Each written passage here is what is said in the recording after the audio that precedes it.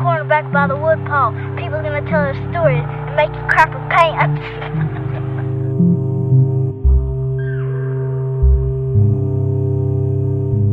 I'm Spun Counter Guy. Thanks for stopping by. Well, we got another episode full up of ghosty and other related creep stories. This time around, talking a mud-faced Mexican witch, meat rain, prison haunts, being sold out by your brothers in the middle of a desert, Ouija manipulations, and tunnels full of the dead offspring of fornicating clergy. But first up, we're going to float on over to ancient China, where many of the ghosts were quite the lookers and tended to haunt lonely young men. And our special ghost guide on this segment is going to be Lisa C., author of many best-selling books such as Snowflower and the Secret Fan, Shanghai Girls, and China Dolls. Miss C begins by explaining why we today have such a wealth of information regarding the hauntings of old. There was this guy in the mid-17th century who went around China and collected 500 ghosts, werewolf, demon, all these stories, and they're still in print today. So he didn't actually compose these stories, he actually went around and collected them. Exactly. As though they're true. Now, I don't know, were they true? I don't know.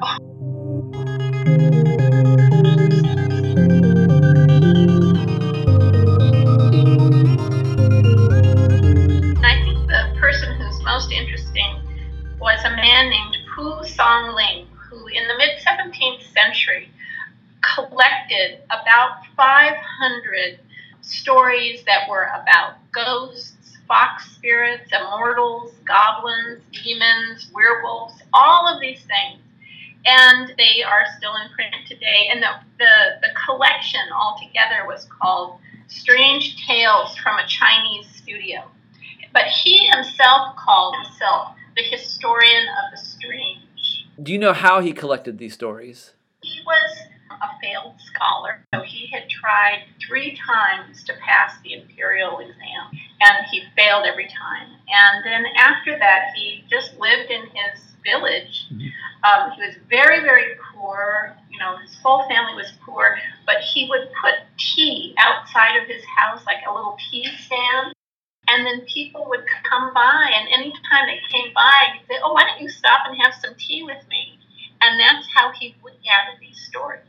So many of them begin with, I was sitting outside, having a cup of tea, when this farmer came by and, offered and told me this story of something that happened to him or happened to his friend or happened to his father. And so these were stories that really he mostly came to him, but he did travel a bit as well.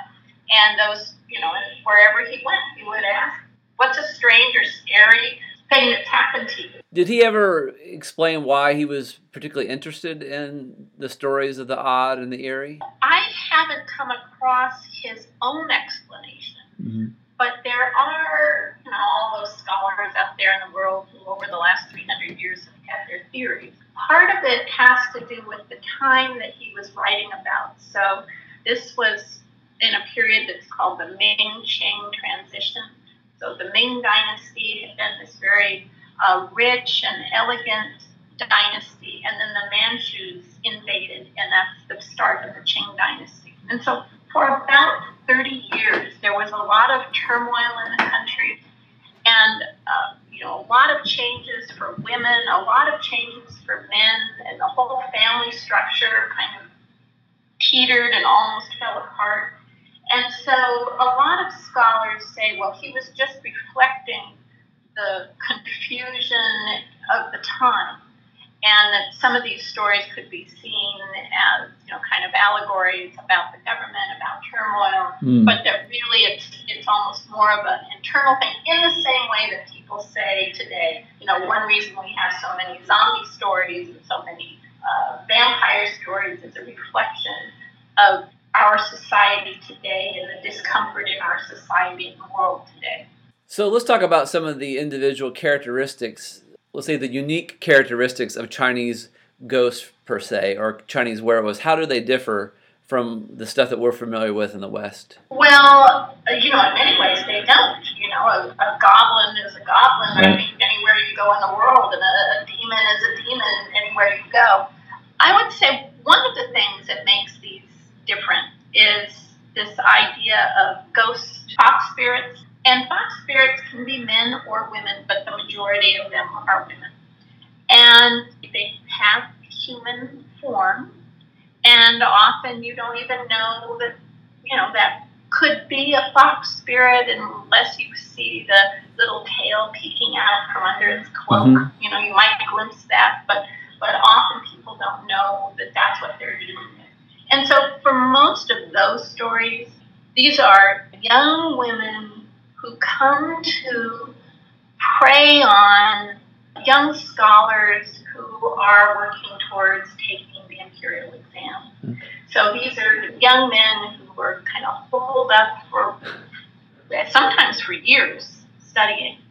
And they would do things like they would tie, how Chinese in the old days were, certainly in the Qing dynasty, had the queue, the long pigtail, braid, and they would tie that to a rafter so that they couldn't fall asleep.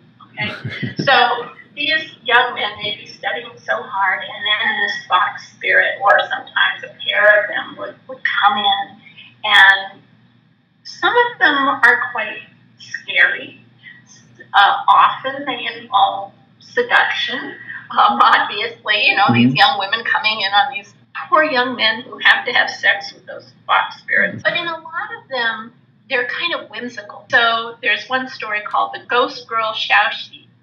And this actually has two fox spirits who sneak in on this scholar night after night, and they're really kind of teasing him.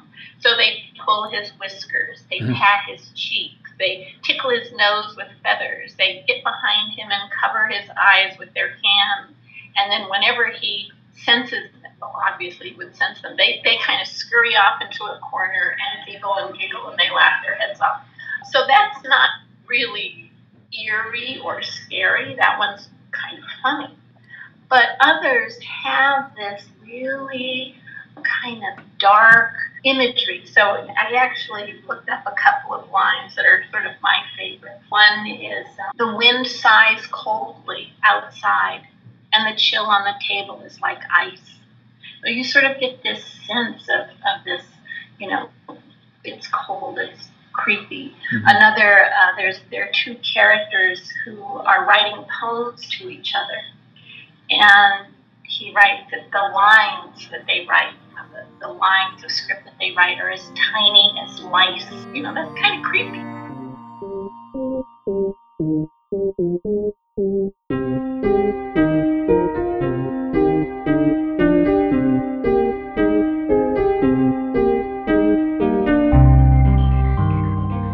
Can you talk about the significance of the imperial exam? In imperial China, one of the only ways actually to move up in society was to take the imperial exam. You could be very poor. If you passed the imperial exam, you could be made into a magistrate, you could become an official. There were so many things that were now open to you. People from all walks of life would study, and this was something that took years of study. And then you would go to the exam with all the other people, and you were kind of put into a little cabin by yourself to take this exam, and it lasted days. Very, very few people passed. And it was something that, since men had put their whole lives into this, they would go back and study again and try to take the test again and try to do it again. The history of Chinese literature is actually kind of littered with failed scholars, people who never were able to pass the exam, or they passed at such a low level that then they were sent way out into the countryside, to the middle of nowhere, where they really had nothing to do, and they lived in deep poverty, and so they would drink and write poems. And, in the evolution of, I guess, equal rights, it was a pretty big threshold, because before that you had, I guess, nepotism, and this was put into place to try to fix that, because it was you just had like the spoiled sons and grandsons of officials getting all the post and power. Even though it's probably hated today, I guess they have a form of it today. It does kind of equalize things somewhat. Well, it does. I mean, and even here today, education is a way up and out of of the circumstances, or it can be a way of up and out of circumstances to which you were born.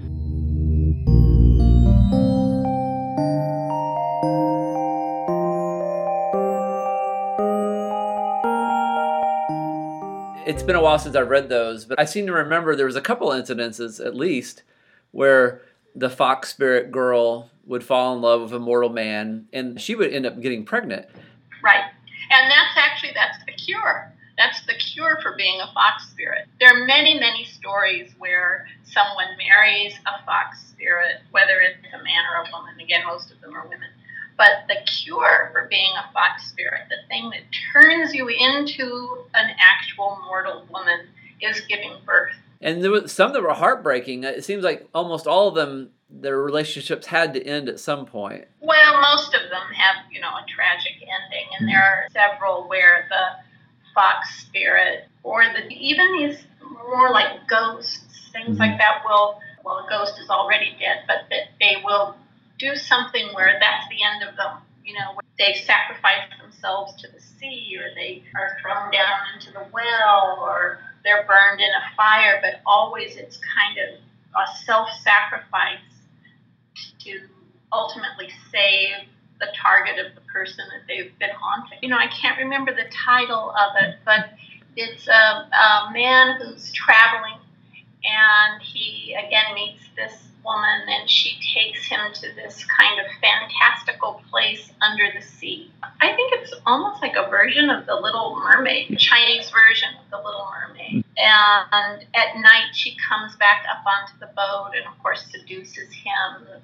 That one, in the end, she saves his life, and that's the end of her. I mean, that's the thing I think about a lot of these, is that they really often have very sad endings. So there's the humor part, and then there are these some that are really quite erotic, I guess. Because here's the thing: in this time for women, if you think of China 300 years ago, there are all those sort of things like, you're not supposed to smile and show your teeth. You're not supposed to be seen out in public, and you're supposed to live this really enclosed life. And that whole saying of, when a girl, obey your father, when a wife, obey your husband, when a widow, obey your son. During this 30 years, so much turmoil in the country that people forgot to, pay attention to the women. In a sense, they left the door open and women went out. And I think Pu Songling, he really was picking up on that. And so a lot of these women, whether they take the form of a fox spirit or a ghost, they are having adventures. And some of those adventures are really kind of like swashbuckling. They've got their swords and they're really fighting evil. But a lot of them also have that kind of, again, erotic sense. And eroticism can go in many directions. Sometimes it's just nice and sexy, and sometimes there's sort of an evil attached to it of how you're kind of sucking the life out of a man.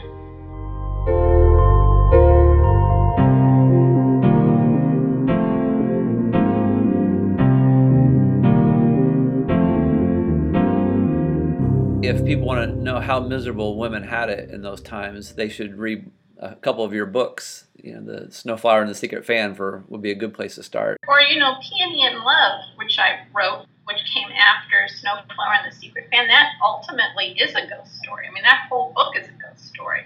And it takes place in the exact same time period as Pu Songling was writing. There was an opera called The Peony Pavilion, and women were not allowed to see it. They could only read it. If you saw it, it was 55 scenes, about 25 hours to put it on. But women couldn't go see it, only men. But women would read it. And when these young women read it, they often caught cases of love sickness, like the main character in the opera, and then would waste away and die. And as they were dying, they wrote poems and stories that were then published after their deaths.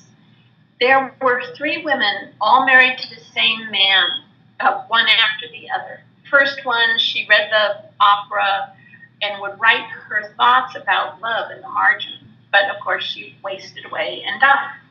And then he married another 16-year-old girl, and I think not really thinking properly, he gave her that copy of the Peony Pavilion, and now she too wrote her thoughts about love in the margins, but again, she too caught a case of love sickness and wasted away and died. When he was 40, he married again. In real life, she was only 13 years old, but I made her 16. And he gave her that same copy, and she wrote her thoughts about love in the margins. But she was unlike the first 2 wives. She took all of her wedding jewelry and pawned it and used the money so that this could be published. These things these 3 wives had written in the margins. And that book is known as the 3 Wives Commentary. It's the first book of its kind to have been written anywhere in the world written and published anywhere in the world by women. So how I chose to tell that story was actually as a ghost story. The Peony Pavilion, the opera, is a ghost story. I thought, well, I can also make this a ghost story. And, Chinese ghosts, they have all of these things that they can do, but also all kinds of restrictions that you even see today in China, how deep that ghost culture or belief in ghosts still exists. So, for example, ghosts can't turn corners. And so, in gardens, you'll see those zigzag bridges. Not so much now, in the era of freeways, but it used to be if you were going to a village, like my family's home village, there was no direct path or direct road because you don't want ghosts to come in because they can travel in a straight line. So, you'd have to go left and right and left and right and left and right through the rice fields to get to the village. And that was because ghosts couldn't turn corners. They don't like mirrors, much like vampires. They don't like ferns for some reason. So they have all of these rules about ghosts of what they can and they can't do. And I thought it would be interesting to just write a whole novel from the perspective of a Chinese ghost and see how she could get around some of those restrictions. Because if ghosts didn't have the ability to get around, people wouldn't be haunted by ghosts if they really didn't have some way to get around that restriction of turning corners.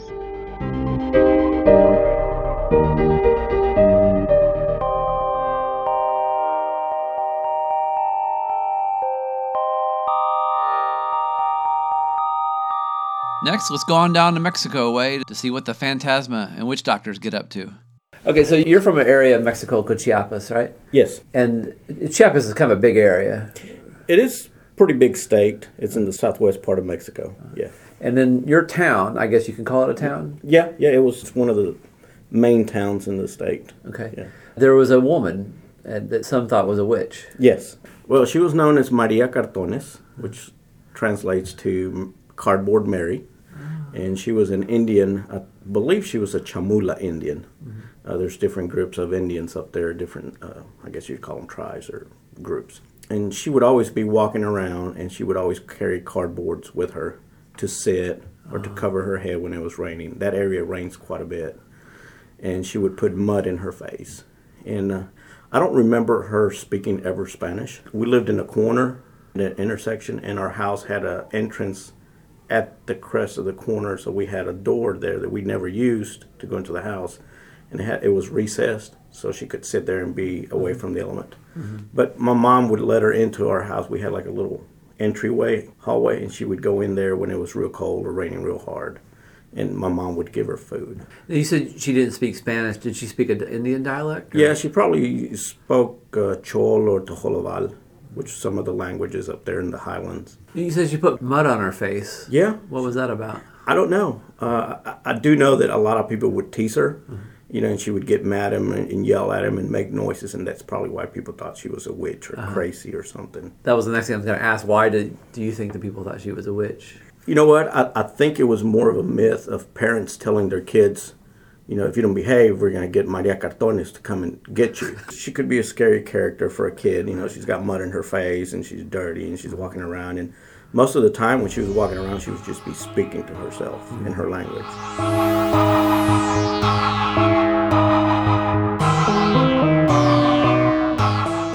Was there any other legends in your town or the area? Well, there's a lot of legends. There's a lot of legends of houses being, haunted. And that particular San Cristobal de las Casas was the midpoint between Mexico City and Panama viceroyalties. San Cristobal de las Casas was initially built like in the 1520s. So it's a very, very old city. It has a lot of old houses, a lot of Catholic churches, big temples. And so the gold would go from Panama to Mexico or Panama to Veracruz, and they'd get in ships and they'd go to Spain. So a lot of people would stop there. And for a long time, the majority of the old houses are made out of adobe, and and then they would have plastered. And supposedly some people got rich digging for gold. And most of the people would dig holes in their walls because they were made out of adobe, and they would put their gold in there and then plaster back over it. And people would buy old houses and just dig holes and go around the walls knocking and see if they could find a little hollow place. Did they ever find anything as far as Supposedly, yeah. Some people found gold. And then the majority of the houses down there had water wells. It's a very wet area. It rains quite a bit. So you could dig a hole, 10 feet deep, and you come the next day and there's like 5 feet of water in it. Very, very good water. So a lot of people would hide their gold in their wells. And that house where we lived with Maria Cartones used to come in. We had a water well, but it was filled with dirt all the way to the top. Oh, really? And people used to always tell us, well, there's gold there. Y'all need to dig it out. We're not going to dig it out.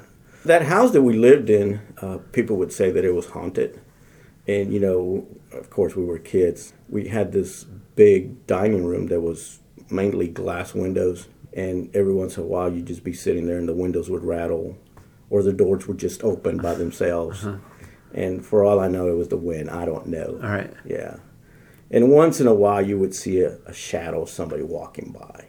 It seems like your sister told me about that there was a horseman that used to ride around at night in the graveyard or something? Yeah. There was that story, and that would usually come out like after Dia de los Muertos.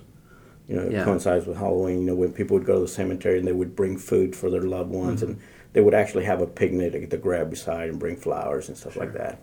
And they were saying that, if the night after that, the horseman would come in and he would eat the leftover food. And then people thought that it was their loved ones that came to eat it, but it was the horseman that would come and eat it. We never saw him. And people up there, as far as I remember, they didn't go to the cemetery at night. They went during the day. And like I said, they would have like a picnic and stuff like that, and then they would leave food.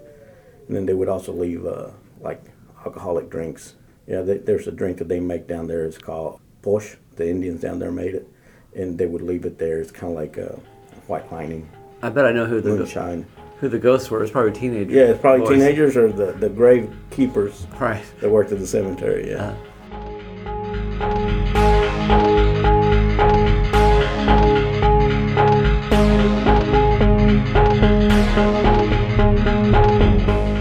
Back to witchcraft, was that a reality down there? It is a reality. There's a big syncretism between the Catholic religion and the Indian beliefs that they had before the Spaniards settled in that area.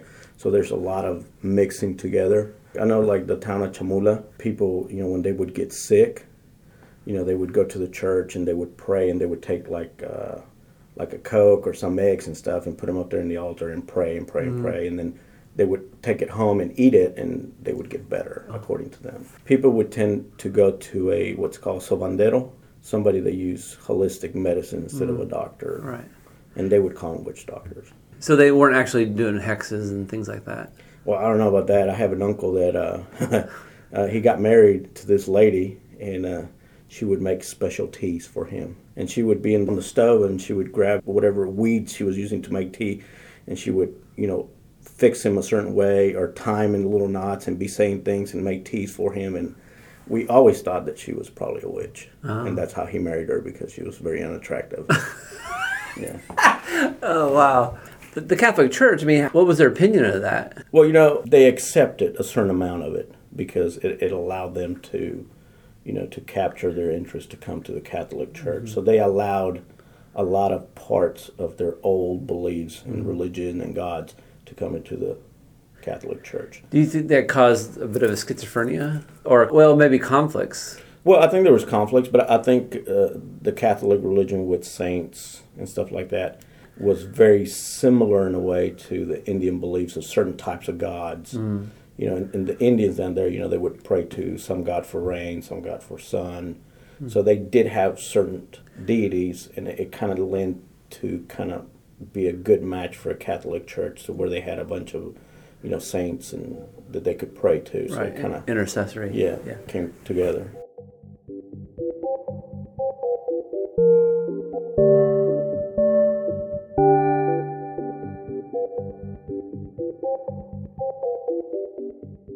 This was a very, very Catholic, church-dominated area of the country.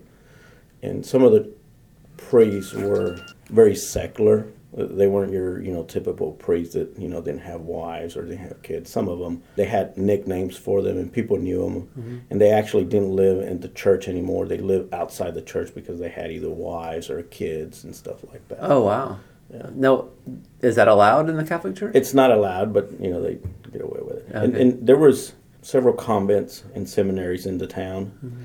and the town of San Cristobal actually has tunnels underneath. Right. And they closed some of them, and the belief and the legend is the tunnels go from church to church, mm-hmm. and from the seminary to the convents. And I remember when I was in elementary school, I went to a school that used to be a convent before, and they were digging a hole to build a cistern and to fill it with water for the school, because we didn't have running water every day. And when they opened the school, they actually found a tunnel underneath, and we looked in there, and we could see what looked like bones, but I don't know what they were. And then, of course, all the stories came out that's where they would take the babies down there, where the priests had babies with the nuns, or, people in those days would send their daughters to the nunnery if they were pregnant and they had the baby, and they take it away. But supposedly the priests and the nuns would go in underground all the time through the city. Huh. And those tunnels are still in existence. There's some streets that they fix them every year, and every year they sink more. Because of the tunnels? Yeah.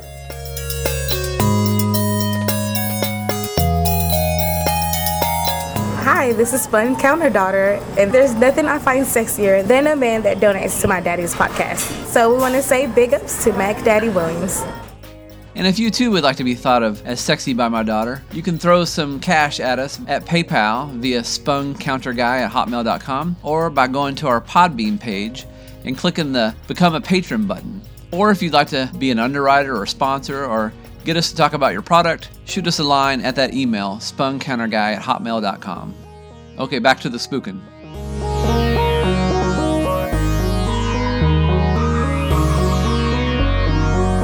If you've ever taken life advice from a Ouija board, you might want to rethink that consultation, especially after listening to our next confessional.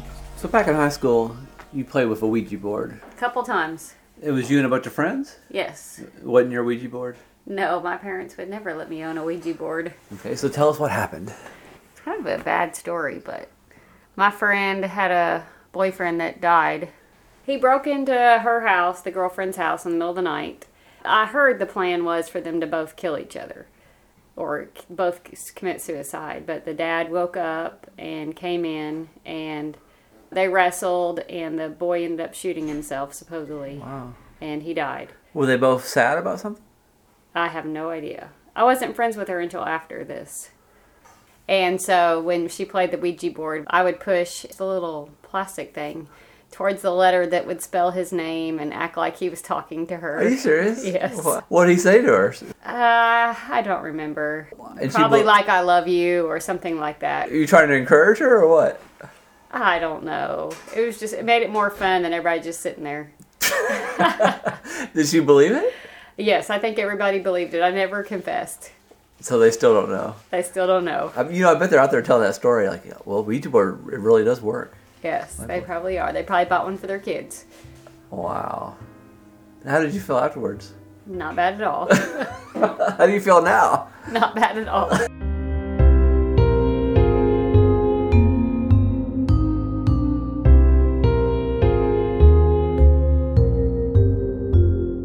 Steve Asher is a former prison guard who couldn't help observing the strange while he was on duty. So much so, he wrote a book about it called Hauntings of a Kentucky State Penitentiary.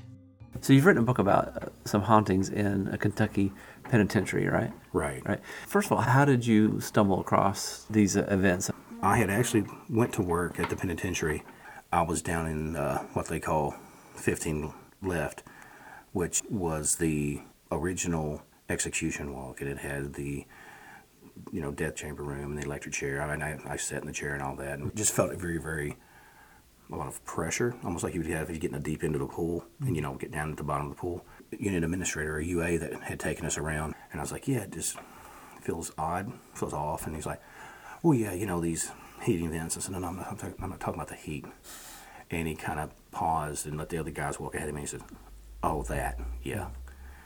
And I said, I assume it's because of all the stuff that's happened here. And he said, two things that happen. You either get used to it or you won't be able to do the job. And he said, and which is a normal thing. People feel odd things. And okay, the smart people take off. And the other one goes, let's go investigate that noise in the dark. Mm-hmm. And for some reason, I decided to stick around. What was the first thing that you saw? The first thing that I ever encountered was in Forsyth House, which is more like the old school, where on each end it has the metal grating, and then it had like the walks that used to be open where people used to do a nosedive off of them. And I was working for Control. For Control has a series of cameras and mics and things to keep an eye on stuff, especially at night. I was working late afternoons into night. I'm working there, and as day changes into night, it goes off into almost more of a night vision. And I'm watching down on the lowest part facing the riverside, which you got prison side, riverside. It's the easiest way to remember where something's at. Down on 20 River, as they called it. And there's actually a river that goes by. Right. Well, the Cumberland cuts right through there, which originally was what was Old Ediful. It's actually a river built on it's basically a ghost town. It's like a submerged town. Is it from the Tennessee Valley Authority when they were flooding towns? Yeah. It took all of Ediful and also a lot of the adjoining towns on 20 River started getting just this weird waver in the back. I started getting like a flicker. This is on the monitor. Right. Like, when you drive and you get like heat coming off the ground, it makes it a little air wave. Mm-hmm. Anyway, started getting that. And maybe somebody's got their hot pot close to the thing and fanning it, and it could be anything. Well, I played that off as that.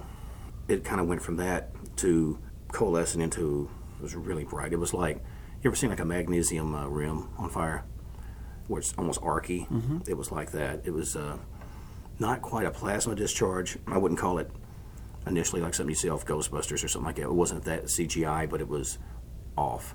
Mm-hmm. And I know it shouldn't have been there. And it was so bright it dimmed the outside of the camera, loop-de-looped a little bit. And as it moved, it left a bit of a trail. And it came straight toward the camera and off to the left and was gone. And then the light of the hall returned to like normal. So I'm looking, thinking something's coming up the steps. So I called the officer, say, why don't you go down here and check this out? Just make sure somebody didn't leave a hot pot on or something. Mm-hmm. I was like, okay. So anyway, went down there. No, not a thing. There wasn't anybody on the walk at the time. But I kept seeing shadows darting back and forth. And I said, yeah, just make sure you're sure nobody left the light or a television on, make some flickering. And he's like, what's going on? You're really bird dogging that walk. What's up? And I said, you wouldn't believe me if I told you. And this is an older guy, and he said, at one time, this also was the death walk. And back in the early days of the penitentiary, they didn't have their sewer ventilation correct. So a lot of the gases that was coming down from that collected there and killed a bunch of men. And they said that was a really active walk for that. A lot of deaths happened on it. Okay, it's like, hey, welcome to KSP. He said, you'll have to get used to managing that and desensitizing yourself a bit.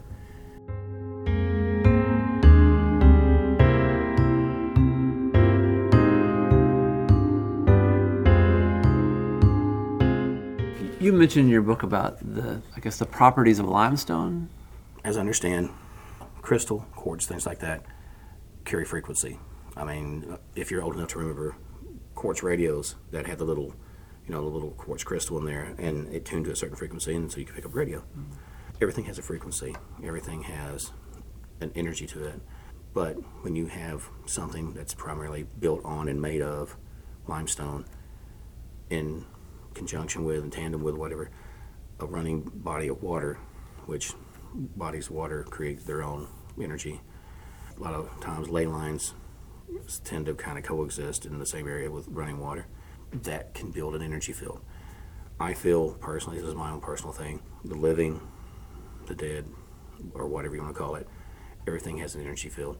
And I think that's all spirits are, their energy, and basically a variant form of electrical based energy. And that's why when you're in investigation, say if your batteries on your thing go down, not every time your batteries go down, maybe you bought crappy batteries, maybe your things, but if you have this thing going off, you have your flashlights dying, you have your EMF meters dying, and you're getting maybe some other readings and maybe get a voice, something, or a manifestation of shadows, that's fairly compelling. All that basically builds like a battery. And you understand the walls that were made by inmate labor. Mm-hmm.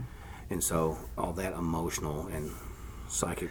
You say maybe they absorb badness or the misery, or almost like the old thing where they would say, like, if you had like the leaded mirrors, and after so long of somebody sitting there combing their hair or whatever, and over years and years, sometimes can develop almost an outline or a mirror image or like a negative of that person. There was one particular inmate that was involved in it, and they were not mentally stable, and after they died, they hated anything to do with that, and to the point where they would, like, the individual would appear to officers solid enough that the guy swung his light into the wall thinking there was an inmate in his office, thinking he's getting ready to get stabbed.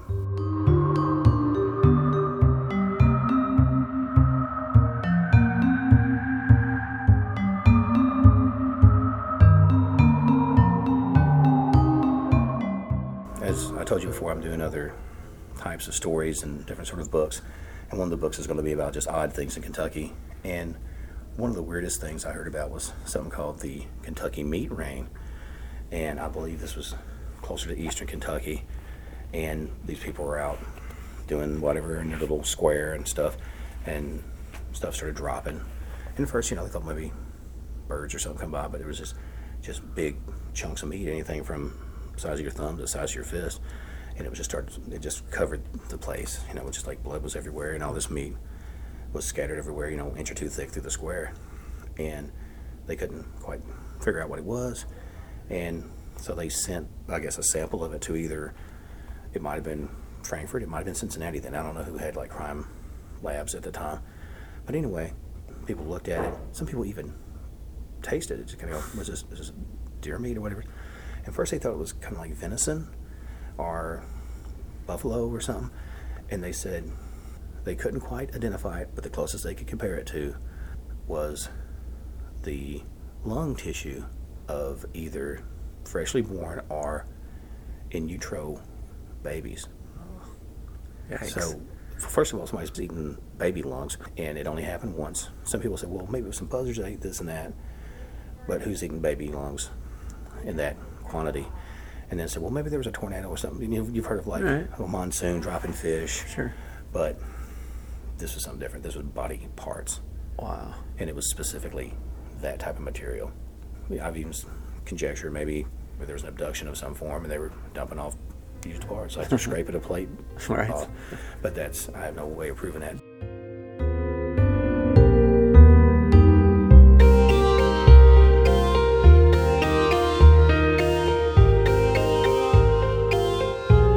And finally, on a personal note, in my old age, I try to be a good grandpa and uncle by telling the younger kids in our family stories, either that I've made up or picked up somewhere. Here's one I share with my niece. So, who are you? Braylon. Who am I? Tim. Okay. And how do we know each other? We're in the same family, We're in the same family. basically. What do you think about ghosts? They're not real. They're not. Well, let me ask you this. I'm a little older than you, right? So there's a good chance, I'll die before you. And what if I'm up in heaven, and even though they have streets made out of Oreo cookies filled with peanut butter, and Jesus says it's okay for me to eat them, What if I still miss you? Can I come back and visit you as a ghost? Yeah. I promise not to talk like this, like, Braylon, this is Uncle Tim. How are you? Are you keeping it real?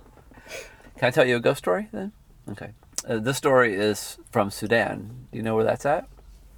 Well, if you want to go to Sudan, I think if you crawl out your bedroom window and you go towards the sun in the morning, and you'll come to a big lake, and you'll have to swim across, and then you'll end up in a place called Europe. Once you get to Europe, you take a hard right, and then you'll be in Sudan.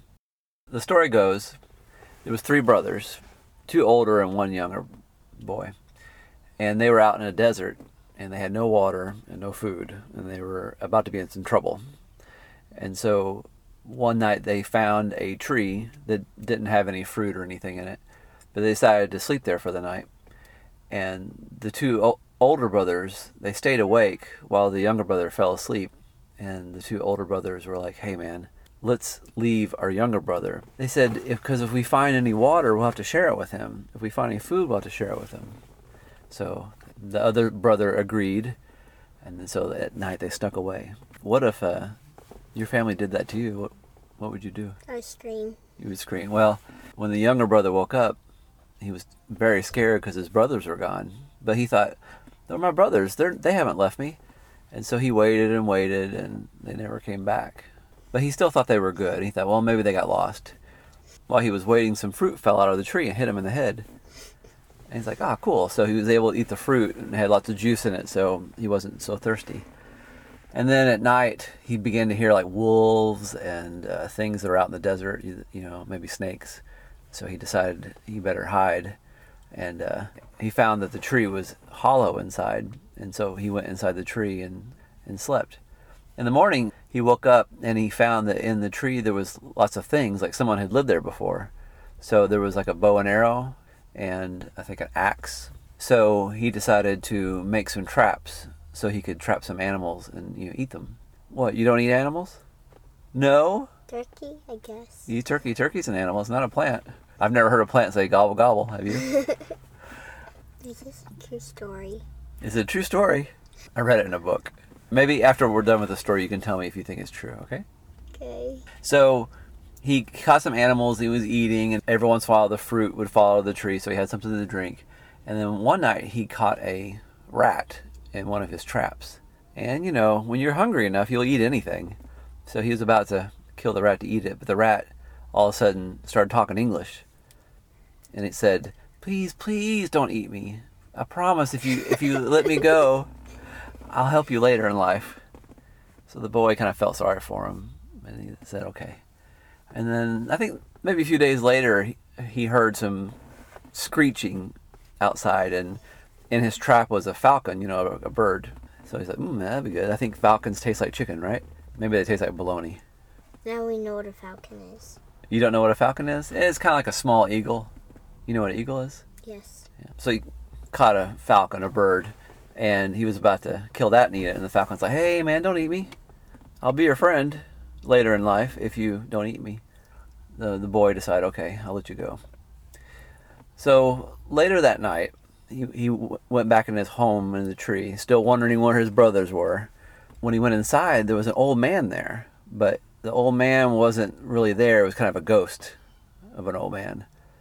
And he was like, hey, who are you? The old man said, well, I used to live in this tree a long time ago, and my spirit still hangs around.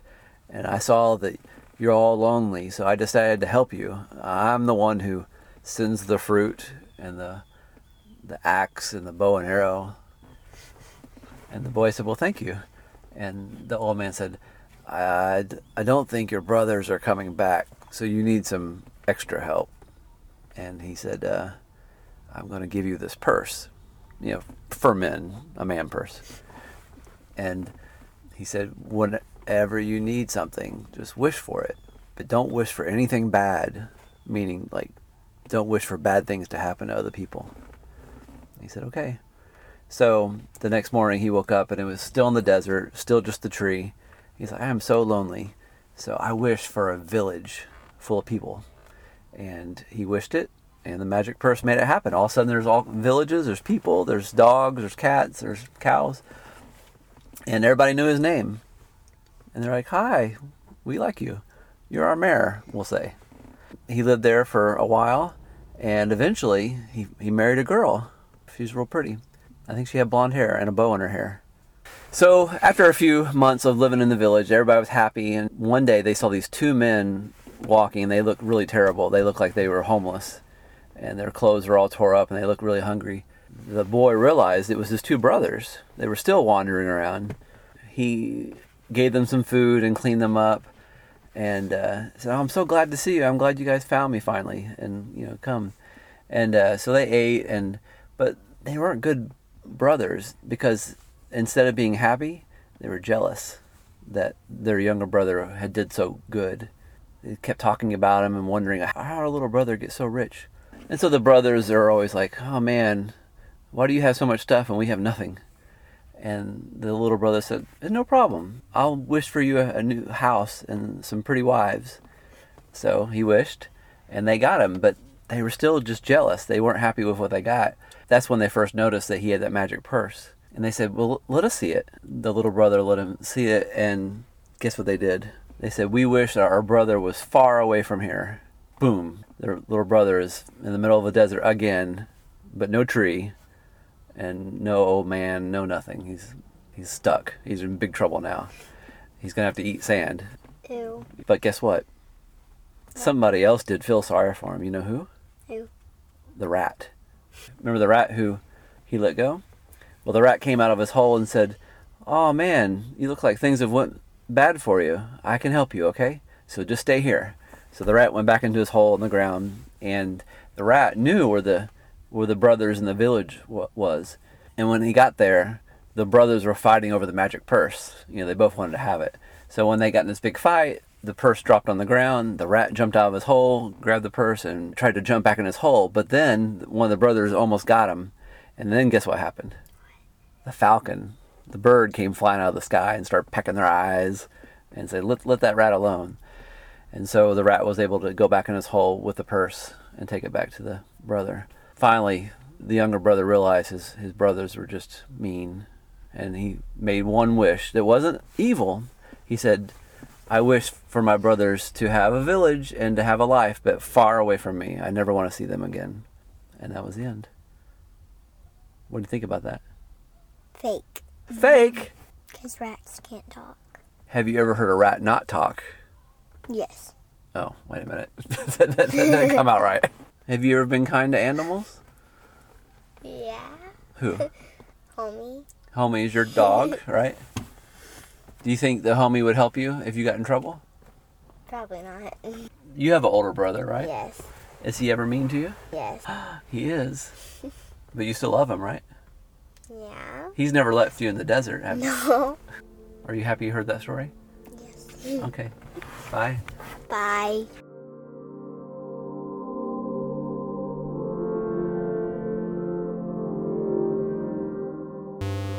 I want to thank all my ghoulie guests, including Lisa C., Sergio Aguera, Stacy M., Steve Asher, Spun Counter Daughter, and Braylon Counter Girl. And if you'd like to check out Lisa C. or Steve Asher's books, you can go to lisac.com or steveasher.com, respectively, or do a search on Amazon. And if you have a hankering for more chills, you can check out past episodes of our ghosty stories up on our In the Corner Back by the Woodpile iTunes page. The In the Corner Back by the Woodpile podcast is produced by a closet, a pocket, and a suitcase. You can email us at spuncounterguy@hotmail.com. You can follow us on Twitter @spuncounterguy. Be sure to download the new Podbean app to hear this podcast and others on your tablet and smartphone. And we are now on iTunes. Just do a search for Back by the Woodpile on the iTunes store, and we should pop up. And a special thanks to thebrofisticate.com.